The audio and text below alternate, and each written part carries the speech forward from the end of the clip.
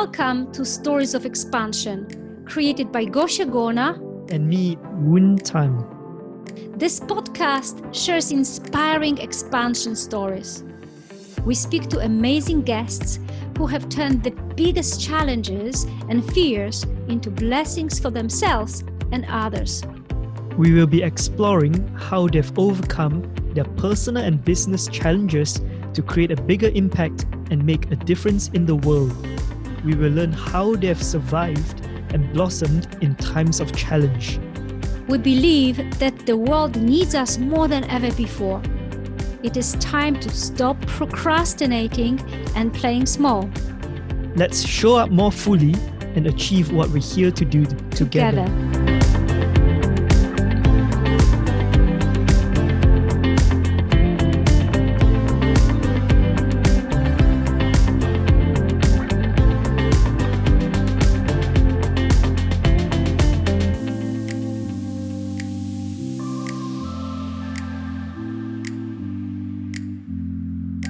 So today I want to introduce the most amazing woman who I've met a few years ago.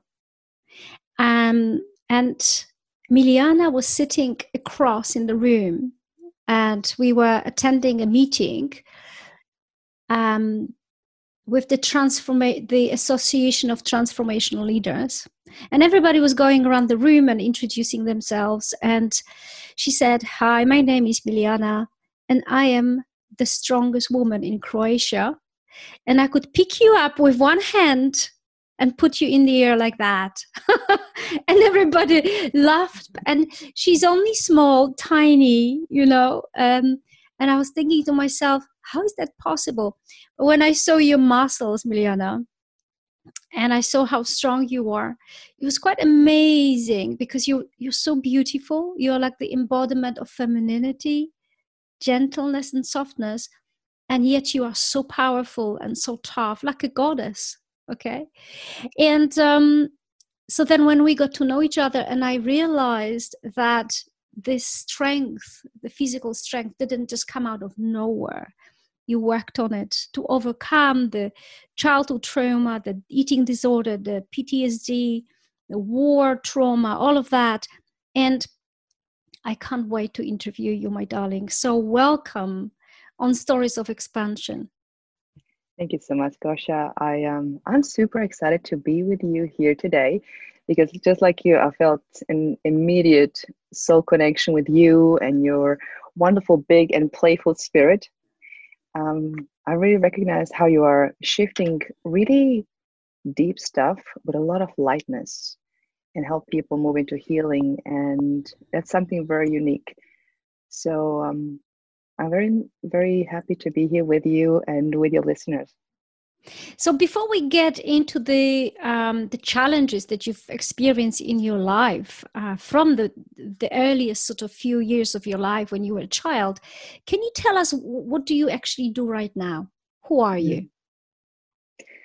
I am a coach.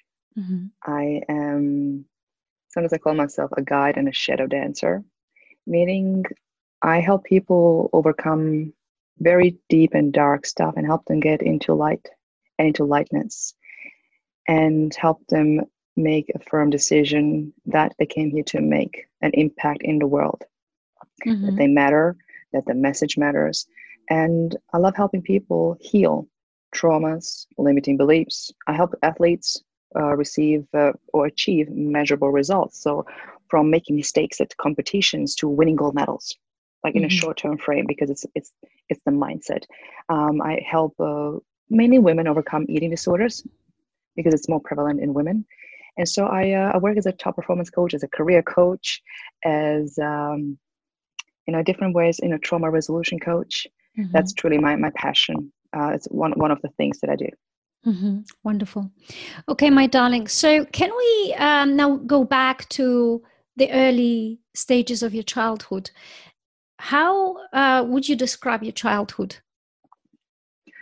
I think it was pretty normal-ish till the war hit. So I was probably 6 years old when things started happening. Well, and then looking back, actually, it wasn't normal because there was domestic violence, emotional abuse. And I was witnessing many times some horrendous things that were done to my mother. And so I ended up with trauma from that. Our house was bombed twice. And until today, I can't remember what happened. My subconscious mind has suppressed it. I don't have to remember it. But what I know is it created kind of like, PTSD symptoms that I later realized I had, which was sweaty hands when I was outside, hypervigilance, being afraid of the world. With the domestic violence, I was afraid of relationships and men. I would push everybody away. So there was just a lot of fear, and a lot of sadness. And then I was a fat child. I was the only fat kid in the kindergarten. Oh my God, you were fat. I cannot imagine this. Oh my God. That's right. And I was heavily bullied by everybody. So there was not one person in the world that kind of accepted me the way I was. Like, from family members that teased me, kids that teased me, called me, fat pig. And, and then we went to Germany and we were refugees, and it continued there. And so when I was 12, I developed an eating disorder. I became bulimic, which is kind of the normal age for a teenage girl to start becoming body aware and move. So I had a lot of self-hatred and was bulimic for about 13 years. For 13 years? Yeah, 13, yeah. Oh my goodness me.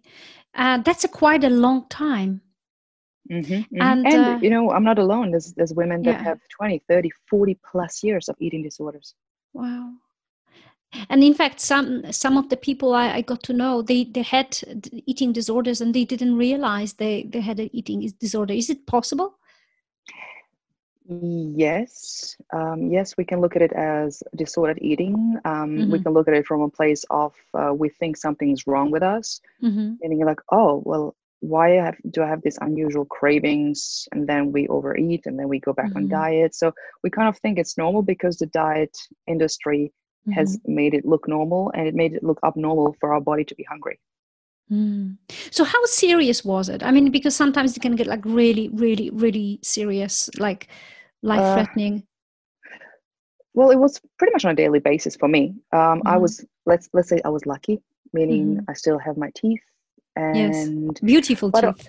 Yeah, they're still there, but others were not very lucky. They had to replace their entire teeth, which is a health thing, and it's very expensive. But more so, it was, I think, the emotional drain. I had a lot of body dysmorphia. Body dysmorphia is when, even when you, let's say, lose weight, you still see yourself as fat. Like a lot of anorexics would have that. Okay. You could tell them like you're just skin and bones, but in their head they have this self-image of like, no, I'm fat, and the dialogue follows that. So I had a bit of that as well. Okay. So overcoming and becoming free of those mental anguish was also part of my healing. And can I just sort of imagine a day of someone who suffers from eating disorder? I mean, it's a bit of a silly question, but what did you allow yourself to eat? How much? Well, it really depends what type of, disordered eating or eating disorder you have. Some people are just binge eating. So they eat as much as they can. And then they have days and days or weeks of diet restriction. A lot of athletes have that. Like I work with a lot of athletes. I work with a lot of doctors, nurses. Eating disorder is, interestingly, a lot of highly intelligent people have it, and it's a first world problem. That's the interesting. The paradox of choice, and the high pressure of looking like Photoshop people in the magazines that don't even look like that in real life. Yes. So, it could be, there's a lot of secrecy around it. There's a lot of, there's a false belief that we are the only ones. But here's a stat, like 38% of gymnasts have a shape or form of an eating disorder. Okay. But ballet dancers, competitive athletes that are having to make a weight category. I worked with quite a few men as well, that they just thought like, I'm the only one. This is the only thing happening to me. And then they have those kind of diet, and then they get out of control and they binge. And then they gain a lot of weight, and then they lose the weight and they gain a lot of weight as well. So like, how was it for you? Like, what did you typically eat during the day or a week? And did you also binge? I binged and I purged. Yeah. So that's what bulimics would do. So it really, like, if it was a phase of quote unquote, being restrictive, it will be kind of low calories, as little as possible. Don't eat as much. Try not to eat breakfast. Surprisingly, people that have an eating disorder very often don't eat breakfast. So just you start noticing just very, very interesting patterns when you start realizing, hey, nothing's wrong with me. I just bought into the diet industry's BS. And so, what I would eat is like, depending, if I want to get rid of it, I would eat something high caloric that I would not allow myself. I would eat cakes, bread, pizza, so something that I would only, quote unquote, allow myself to eat it if I knew I'm going to get rid of it. And then many years ago, I found a study that they did on bulimic women. Yes. And so they took 20 or 30 bulimic women, and scientists would encourage them, okay, binge as much as you can, eat as much as you can. And so we're going to measure the calories that you ate. And then straight after, purge. And so the scientists, took the purge and measured the calories. Yes. How much they ate and how much they were able to eliminate. Yes. 40 to 75% of calories stayed in the body. Oh my God. Even though they immediately purged. That's right. You know why? Why? Because our body is so smart, and number one role of our body is survival. So if you start first time purging, second time, or do something to lose weight, first time always easy, then our body gets smart and it's going to go into straight absorption. And then you start realizing, oh, well, no wonder I'm always kind of like the same weight and I never lose more. It's because your body absorbs it either way. Ah, that's interesting. So I realized that was a pretty silly weight loss strategy, and it made sense because it didn't work. I over-exercised. I used exercise to punish my body. So it was just very, very self-punishing because I was still this wounded child that was never accepted. And I was in my head still this, fat child that needed to be perfect, to be loved. So how did it all stop? Because you were in your 20s. You said you were in your 20s when you suddenly obviously found a way to deal with it. And at what age did you turn into sport and you started becoming an athlete? I was an athlete since I was a kid. So I trained gymnastics since I was maybe 4 or 5 years old. And then I trained kickboxing since I was 7 or 8. And I was a kickboxing champion and bulimic at the same time. So, oh my God! Yeah, we can be total accomplished things. Like people with eating disorder are perfectionists. Yes. And here's an interesting thing that I found in the study as well is that people with an eating disorder actually have a stronger willpower than quote unquote average people. And so their body has to fight back with urges to survive. And so when I was about 25, I think it was a very dark period. So I moved to a different continent, and I thought, oh, moving to a different continent was going to solve my problems because I'm moving from Europe to Australia. Yeah. And interestingly, I just took myself and my problems and my mindset and my eating disorder with me. Yeah. And then I was working on a radio. I was a radio host, a radio trainer, and presenter. And I was listening to one of my colleagues interview my first mentor. His name is Gary De Rodriguez. He was teaching in Australia, now he's in the US. And he was speaking, he studied, and he taught HNLP, which is Humanistic Neurolinguistic Psychology, which is spiritual NLP. It's about healing and transformation, which I absolutely love. It resonates much more with me. And I heard him speaking about language upgrades, speaking about it makes a huge difference when you move from I have to, I must, to I choose to, I'll think about it, I get to, from I can't to let me find a way, who can I ask? So just that kind of the language upgrade, which was literally the secret of maintaining positive change. When you go to many seminars and you have the kind of high afterwards, and then a few weeks later you snap back into your old habits, it's because your internal dialogue didn't change. One of the reasons, or your self-image. And so I was listening to him like, wow, this is fascinating. And so I invited him to be one of my guests because I had a few radio shows. And so I interviewed him on the mindset, and he had no idea I had an eating disorder. And being surrounded in that mindset, and I was able slowly to let go of self-hatred, choose and uplift my identity, my self-image. Okay. And a side effect of that mental change, that spiritual change, I forgot to do my eating disorder. That's fascinating. You forgot. I forgot. You don't forget that. It's like, heroin junkie forgetting to shoot up the veins. Like it was a daily thing, a few times a day. And so like those gentle shifts and letting go and see myself as more than that, more than my body, and allow myself to eat. I would allow myself to eat multiple times a day. And a few days passed. I'm like, oh, I forgot to do that thing. How interesting is that? Like that was, I still remember it because it was such an aha moment. And how did it feel not to need to eat and vomit? How did it feel? Very freeing because, in that moment and during those times, it was pretty much the biggest source of shame. Okay. Because, accomplishing things out in the outside world and then having this deep, dark secret. Mm-hmm. And so shame keeps it alive, really. Mm-hmm. The moment you can speak about it and you realize it's not a big deal, a lot of people have it. And it's a side effect of the diet. It's a side effect of us restricting and dieting so heavy that our body gives us those urges, and then we overeat and we think something's wrong with us, so we have to get rid of it. It's a vicious cycle that actually starts with diets.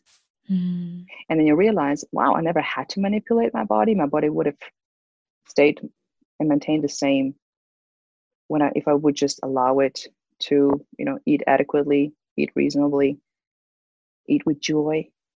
Wow, eat with joy. What would you say was the lowest point in this journey from getting the eating disorder and then slowly coming out of it? What was the darkest, the lowest point? Gosh, it was a choice between life and death. I was ready to end it all. Okay. At which point? That was just before I found those little glimpses of light. Uh-huh. The right books, the right teachers. It was really a question of, what's the point? Mm-hmm. Like it was really a question, can I be happy? Because, in my life, I couldn't. My central nervous system was fried. I had multiple traumas. I had a very negative, now I can look at it from a different lens. But it was a very unsafe upbringing. Not only was our house bombed, we had to flee and be refugees in Germany, but also internally, my family was very abusive. Mm-hmm. And so realizing that, like, wow, when I started doing this work of mm-hmm. self-healing and being coached, I realized I did not have one pure positive memory. It was all kind of a bit of stained with pain. Mm-hmm. And so I was like, okay, that's interesting. And I realized I'm not the only one. So what used to be my biggest shame, what used to be like, wow, that's like I had this eating disorder, has turned into a gift. Like I help others overcome the same, and they trust me because like they tell me like, oh, I'm doing this and that. I feel so ashamed. I'm like, no worries, I've done the same thing. Okay, what else is happening? Let's go into solution. It's like I can show you how to get out of this. No worries. Wow. So obviously, in some ways, we could say that it was meant to happen. So you could end up being this amazing change maker and a healer on this planet and help all those people. I was going to say all those women, but obviously it's not and only men. Women and men. Yeah. What would you say percentage-wise? How many men versus women would percentage-wise, would turn into this eating disorder? Well, it is mainly women. Very little men. There could be some disordered eating, like overeating, gaining some weight and losing. But again, scientifically, I've read a study, it's mainly women and homosexual men. Oh, okay. That's interesting. Because there's a huge pressure to look a certain way. Yes, of course. And if we don't look a certain way, we almost kind of like pushed away out of the society. Mm-hmm. So that's the study that I came across. So, darling, now let's move into this sport thing. And how did it happen that you've become the strongest woman in Croatia? Did you aim to do that? And how much did you have to practice to be able to pick up a big, tall man with one hand? Yeah, great question. Well, as I was in sport pretty much my whole life, I also have the good genetics. I'm shorter, so I got, I'm a mesomorph, so I have more muscle, just looking from a genetic standpoint. And I was a personal trainer and a fitness instructor as well after I was a kickboxing champion. And being part of in personal training, I had to start lifting weights. Like, it was probably my late 20s that I first time kind of touched weights, because I had a misconception, like many women do, that, oh, I don't want to lift weights. I don't want to be big. I don't want to get huge. I'm going to get so like big muscles. And it's so fascinating that most women have that misconception, but it's completely incorrect that you can't get huge. Like, you have to train 10 years to become huge, and you have to use like illegal drugs to be that. So it's a misconception. So anyway, I started lifting, and my husband was teaching me how to do deadlifts. And after about 3 weeks, like, it's basically lifting weights off the floor and then dropping it back down. After about 3 weeks of just following a program, I was able to lift 100 kilos off the ground. Mm-hmm. And he's like, do you know how freakishly strong you are? I'm like, I don't know. So that kind of started like, okay, I guess I'm strong. And then 2013, during our honeymoon, we were traveling Europe, and we came to Split, Croatia, where we now live. So we came to a honeymoon, never left. And there was the national team for Olympic weightlifting, very close to where we live, like literally across the street. And there was the national trainer, selector. And I was, my husband was training weights because he's a professional boxer. And I just joined him and did my squats in the background. And the coach was observing me, like, you look pretty strong. Let's test your strength. I'm like, okay, sure. And so I could squat 90 kilos first, which is for, 50 something kilo woman, pretty big. First time ever testing. And so he's like, hey, do you want to train? We'll teach you technique. And so I started training Olympic weightlifting, and the technique is it's a really challenging sport, really challenging. It tests your nerves as well. And after about a few months, I did my first competition, totally scared, knees weak. And then I reached out to my coach, and I'm like, I'm getting nervous at championships. Let's do something. So we did a process of getting into my success strategy, and I used power anchors so that I get my best results at competitions. The next competition, I set new national records that were standing for 12 years. I started going to world championships, to Kazakhstan, European championships, and then I went into powerlifting, and I lifted the absolute weight that any woman lifted ever in Croatian history. Gives me goosebumps. What was the weight? My best bench press, so this off the lip, was 82.5 kilos with a pause. My best squat is 125 in a competition, and my best deadlift is 140 or 141. Yeah. Oh my goodness. So you could easily pick up two people in which hand, and pick them up and throw them in the air. Oh my goodness me. Did you ever have to use this to protect yourself, like in any sort of crisis situation? I was thinking about if ever something like that happens. I was always thinking the wise thing would be I would just either leave or get away from that situation. Mm-hmm. I was just thinking from a place of like, what would be wise? Do I know that the other person has a weapon? Mm-hmm. And I would tap into that intuition, and that wisdom is, yes, I'm strong, but I rather want to be wise. Yeah, absolutely. Lucky. And also, I want to share with you a story. When I was very young, I was a teenager, I got into judo, and I absolutely loved it. But I was going to, I was studying it without permission from my parents. So I remember I took my earrings out, and we were taught by then the police force. And they were called militia, but it was the communistic era, and my father was obviously very against communistic organizations. And when he discovered that I was going there, he was very angry with me, and he forbid me to go there. Not because he thought it was bad for the young woman to have those abilities, but because of who taught this. They were just like assholes and terrible people, and we should not actually have anything to do with them. So I was heartbroken, devastated, and very disappointed. But I've learned a few things, and I was, and my brother, he was also training, I don't know the name of it, when it's not judo, but you just get on the floor and you wrestle. It's like wrestling. Yeah, wrestling. Yeah. Wrestling, jiu-jitsu. That's right. And he was training on me when he came home.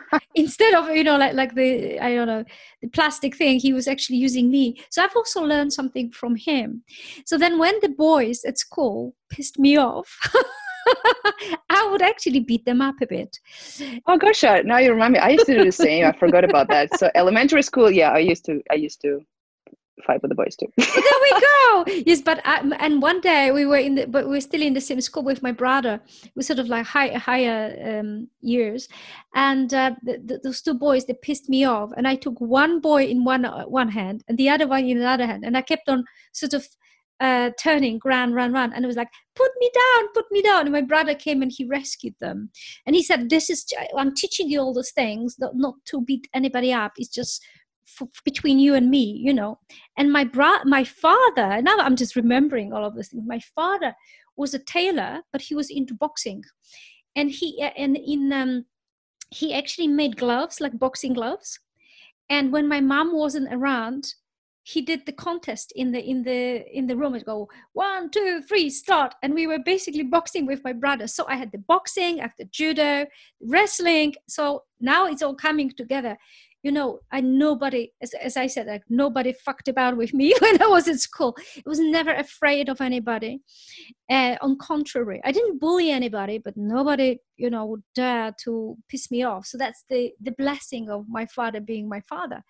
And but what's actually quite interesting then, when later on when I came to England, before I sort of I was in my 20s, I started going to judo again. And I went to the first class, and it was only men there, big, tall, in their 40s. And I was a bit spooked by that. But after the first session, when I was going home, it was late. It was 11 o'clock. It was like Brixton area, like a dangerous area. I felt so powerful that, I just basically knew that because I felt so powerful, nobody will touch me.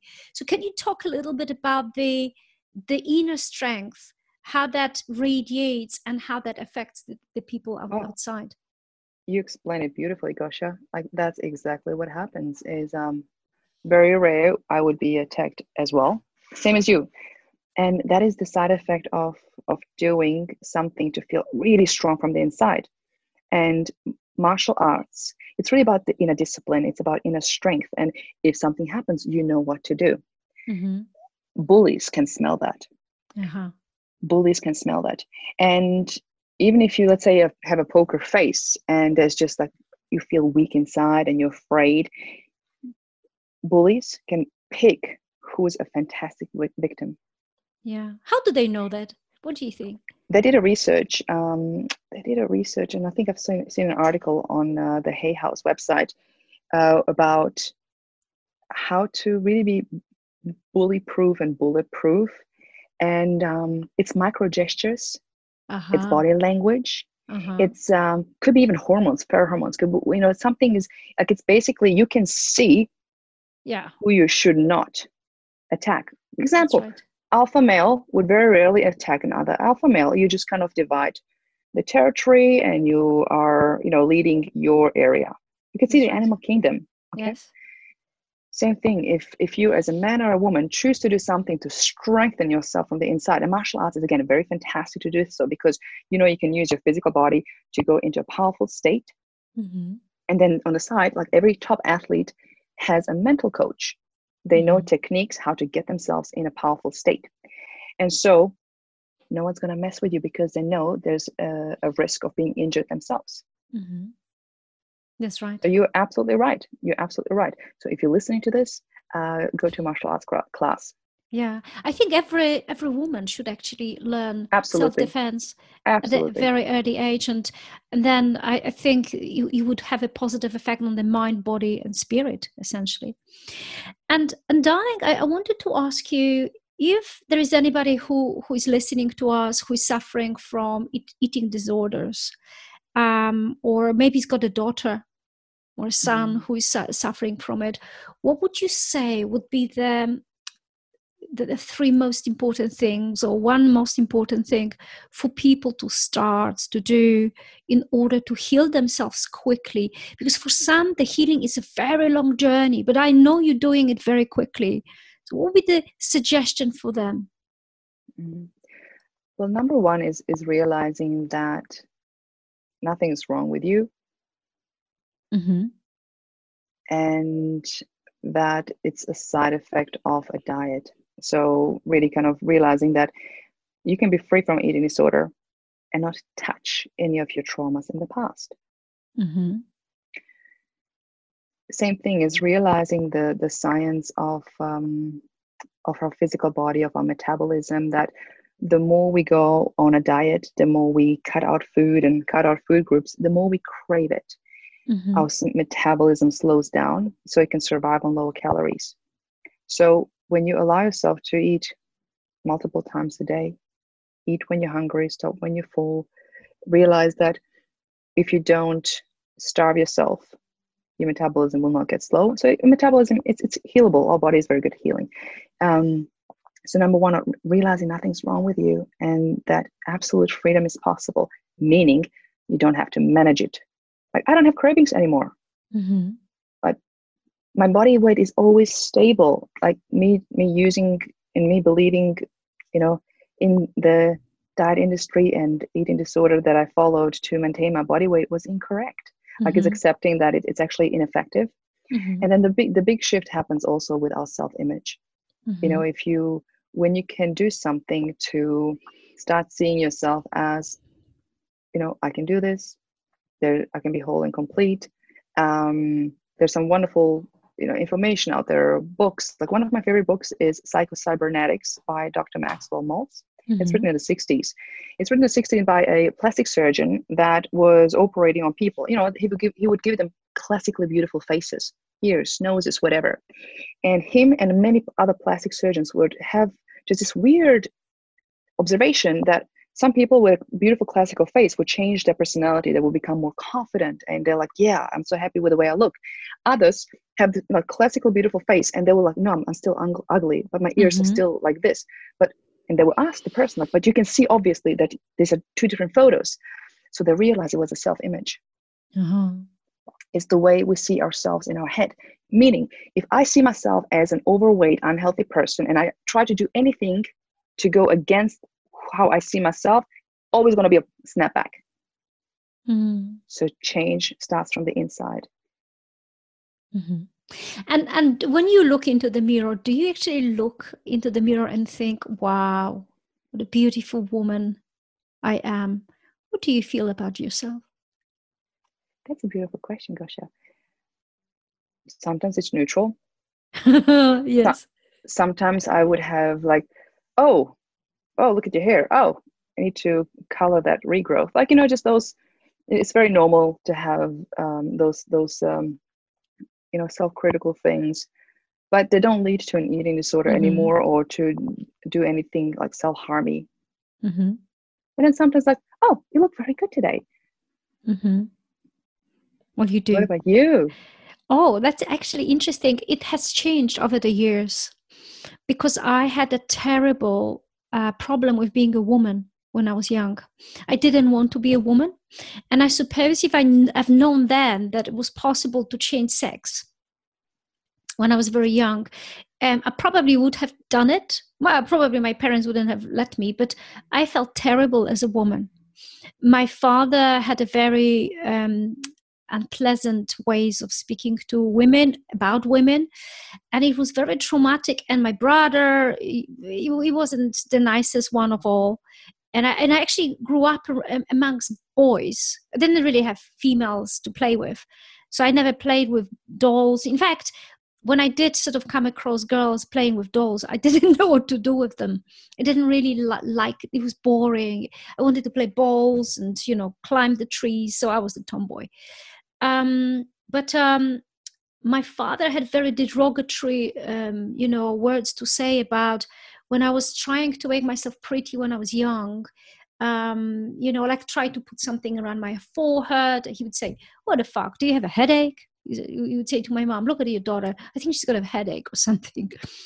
So, and I think because of that, over the years, I've decided to hide my breasts and hide, the fact that I was a woman, and took me probably my first ever makeup, very gentle, because I have very, very gentle makeup.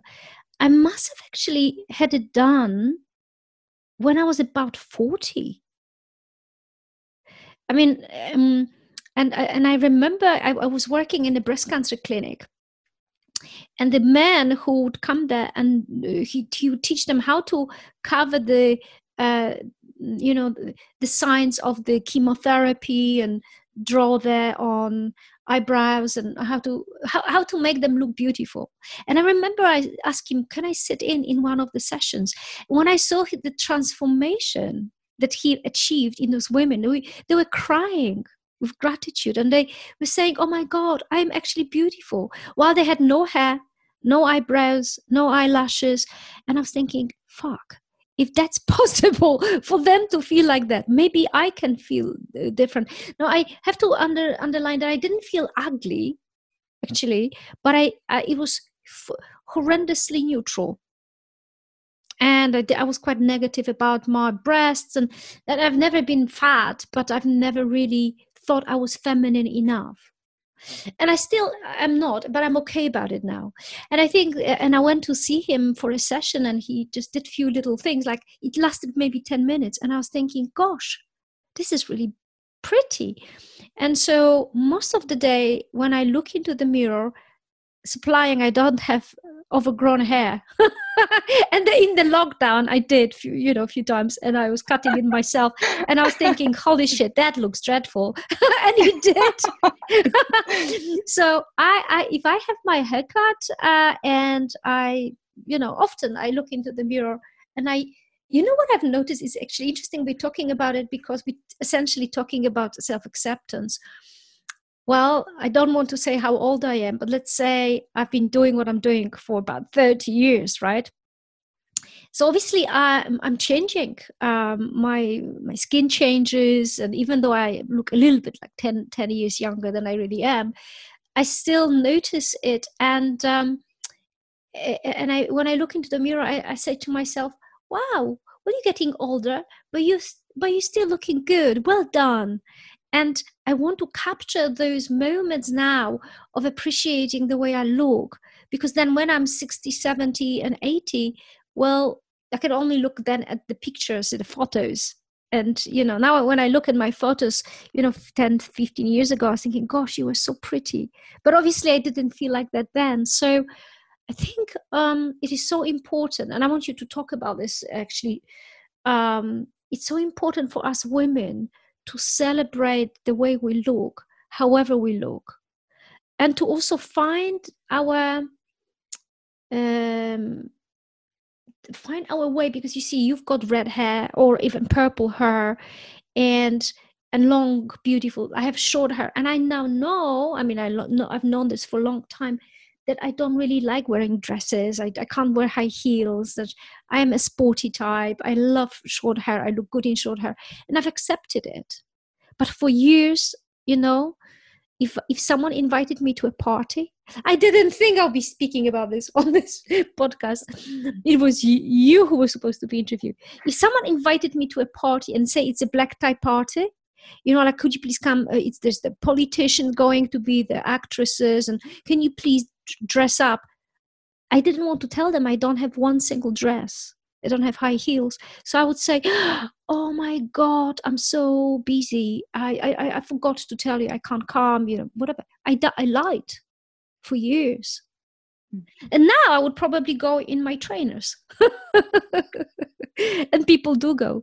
So what do you think about what can we do actually to accept ourselves, even if we are fat, skinny, gray hair, wrinkled, with one boob, after operation? What do you think we can do to accept ourselves as women? Yeah, I can relate with so much what you just said, Gosha. And one of my favorite quotes, and I don't know who wrote it, but it says, we can't hate ourselves into loving ourselves. We can't punish ourselves into self-acceptance. We can't criticize ourselves into being okay. Mm-hmm. It's realizing that that day might never come. And very similar to you, so I started probably in my late 20s, allowing myself to be feminine.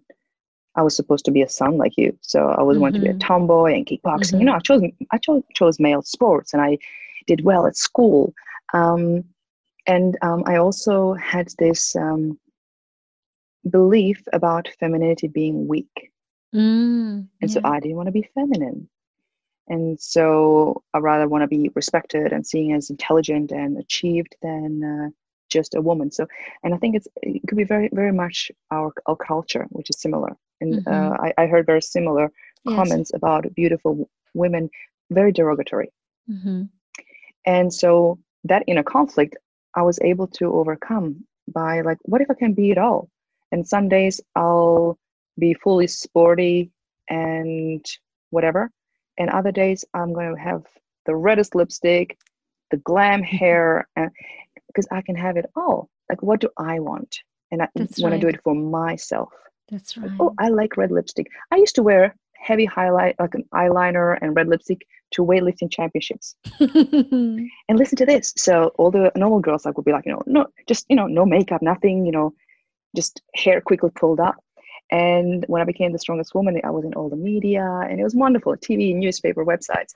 And I heard from many gyms around Croatia, like, oh, we have women coming to the gym and they want to do what the red hair is doing.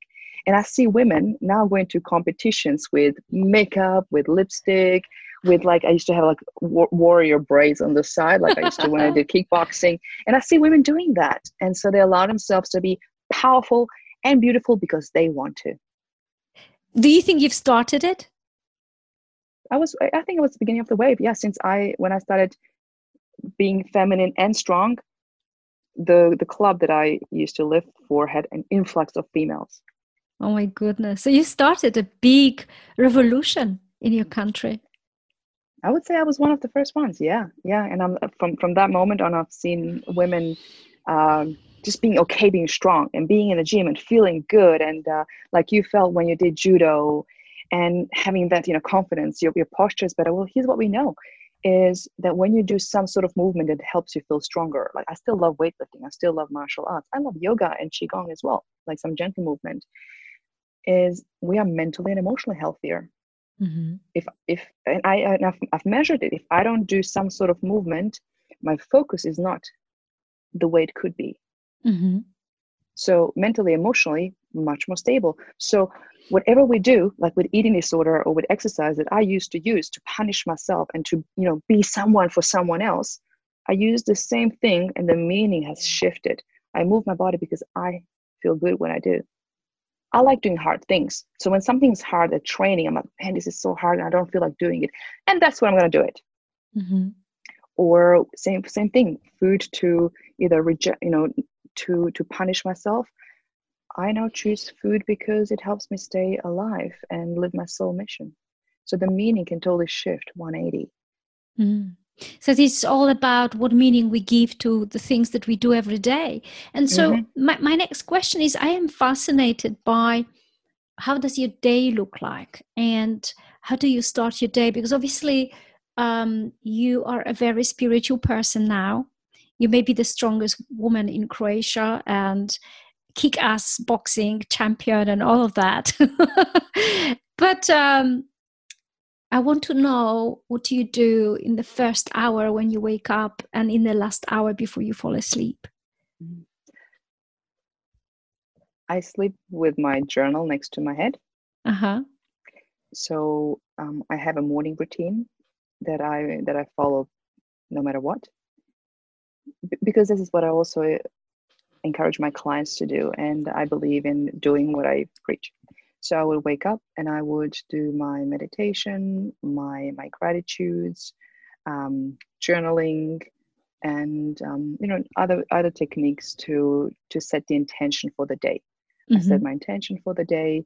I scan what is happening in the day and how energetically I want to show up. And at the end of the day, I also finish with my journal and what I'm grateful for. And I've got a very cool journal. Like it invites me, like, hey, what lessons have I learned? Where did I see movement in going forward? And then I do my work. I live in a very beautiful location, very close to the sea. So I like to have a walk next to the water. Generally very simple and minimalistic life. We've got cats.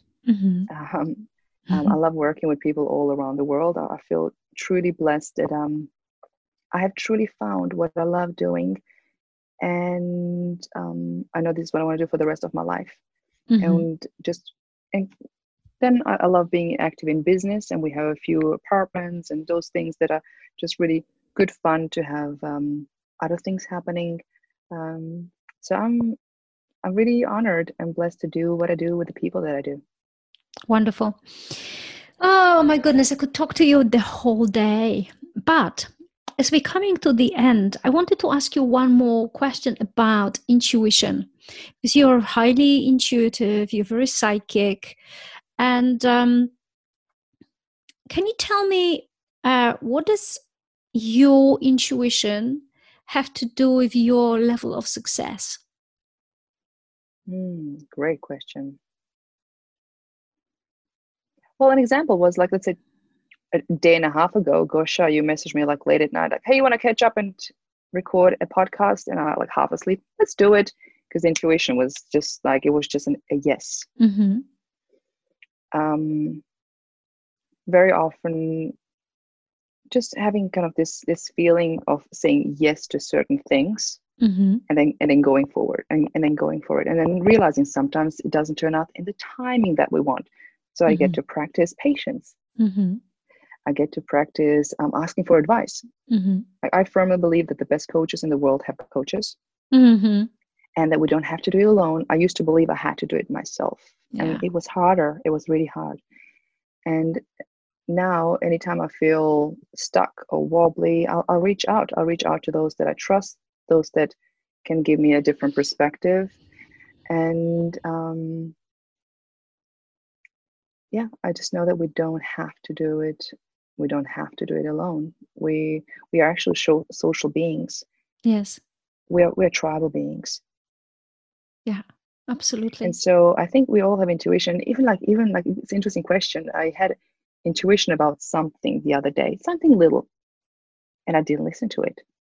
And what happened? And I just got like, oh, thank you very much. I got to confirmation that I should listen to it. And so I said in meditation, and I asked, okay, I like using affirmative questions that one of my wonderful colleagues, Amy, reminded me of. And I think it's from a book called Affirmations. And affirmative questions are basically affirmations placed as a question, because then you direct your subconscious mind to a solution. So example would be, why is it so easy and fun to hear my intuition clear and naturally act on it and execute divine guidance? Why is it so easy to be a successful coach? Why is it so easy and fun to be in a loving relationship? Why is it so easy and fun to be in a healthy, vibrant body? Oh my God. Wow. So what happens is, when you ask this, I'm experiencing immediately an expansion in my body. And I'm feeling lightening. I'm feeling lighter. Great. So because you've given us a very beautiful tip, can we end on one little tool that you could give us, that we could do maybe every day or every few days, that will truly transform our life? So you've just given us like affirmative questions, right? Well, what else? If you were to just give, often people say, what is the one thing you would take if you had to live for the next 5 years on deserted island? Okay. So it's the same question, but like, what is the one tool that you would want to give to people, that if you sort of know that if they did that every day, their life will transform completely? I would say set intentions, set specific intentions, and move your body. That's a thing that I don't hear often in the spiritual world. move your body.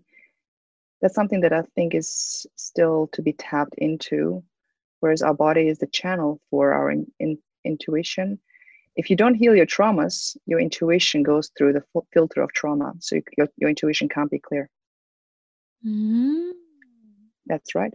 So whenever you had like hunches and stuff like that, that's not intuition, that's fear. So set intentions and move your body. And the third thing is move into healing. Mm-hmm. Reach out to a coach, a therapist, a healer. Become certified in something. I found it was a cool way to go into fast healing is I want to learn it. I want to be a master of it. Wow. Well, talking about which, because you work with the PTSD and you help people to release their trauma. How people can find you, what is the best way to contact you, and also have you written a book about the eating disorder? Not a book, but as I'm part of the ATL book. Yes. The transformation lessons, the 38 insights to manifest your best life. So both you and I are part of ATL, Association of Transformational Leaders Europe. And in my chapter, I speak about the eating disorder and also speak about the language upgrade. Really kind of very condensed thing that makes a difference. Okay. And, one big thing that really makes a difference. And I know we're recording audio, but if the video is this shown, this is something that is a powerful word for me. And that's radical responsibility. Mm. This is given to me by my wonderful team member and person, Coach Mo is her name, and I work with her and for her as well with women in helping them bring their soul back to work. So taking responsibility for our lives is stepping out of the victim mentality and out of a unhealthy sense of entitlement that the world owes us something. It doesn't. The moment I let that go and the moment I took responsibility for my healing and my happiness and my health, things started shifting. Wow, powerful. So how can people find you? Oh, great question. Find me on Facebook. I think the easiest Facebook, coach.miliana. Say it again. Coach.miliana, Milijana. That's the easiest on Facebook. I've got an Instagram, I've got a YouTube. But the easiest is Facebook. Fantastic. And but your name is Miliana de Mori, right? So if people Google you by that name, they will probably also find you. Yes? Fantastic. Yeah. Miliana, what a beautiful conversation we had. And you've touched my heart. And hopefully all the people who will listen to you, particularly women, will feel the magic that you're spreading. They feel your strength, the inspiration that came through your message. And I truly feel in awe of who you are being in the world. Not even what you're doing, but who you're being, because I think we women need to step into our power more, but equally to our masculine and our feminine energy. And you are the example of the most delicious combination of the masculine and the feminine. I'm just actually realizing it now as I conclude this interview, that you're a great example of the equal amount of feminine and the masculine. Thank you so much, Gosha. I love spending time with you, and I really hope whoever is listening that today is the day you've been waiting for. You're the one that you have been waiting for. Yeah, absolutely. You are the one who you've been waiting for. Lots of love. Thank you. Thank you for listening. We would love to hear from you. Please share with us what you found useful and inspiring about this episode.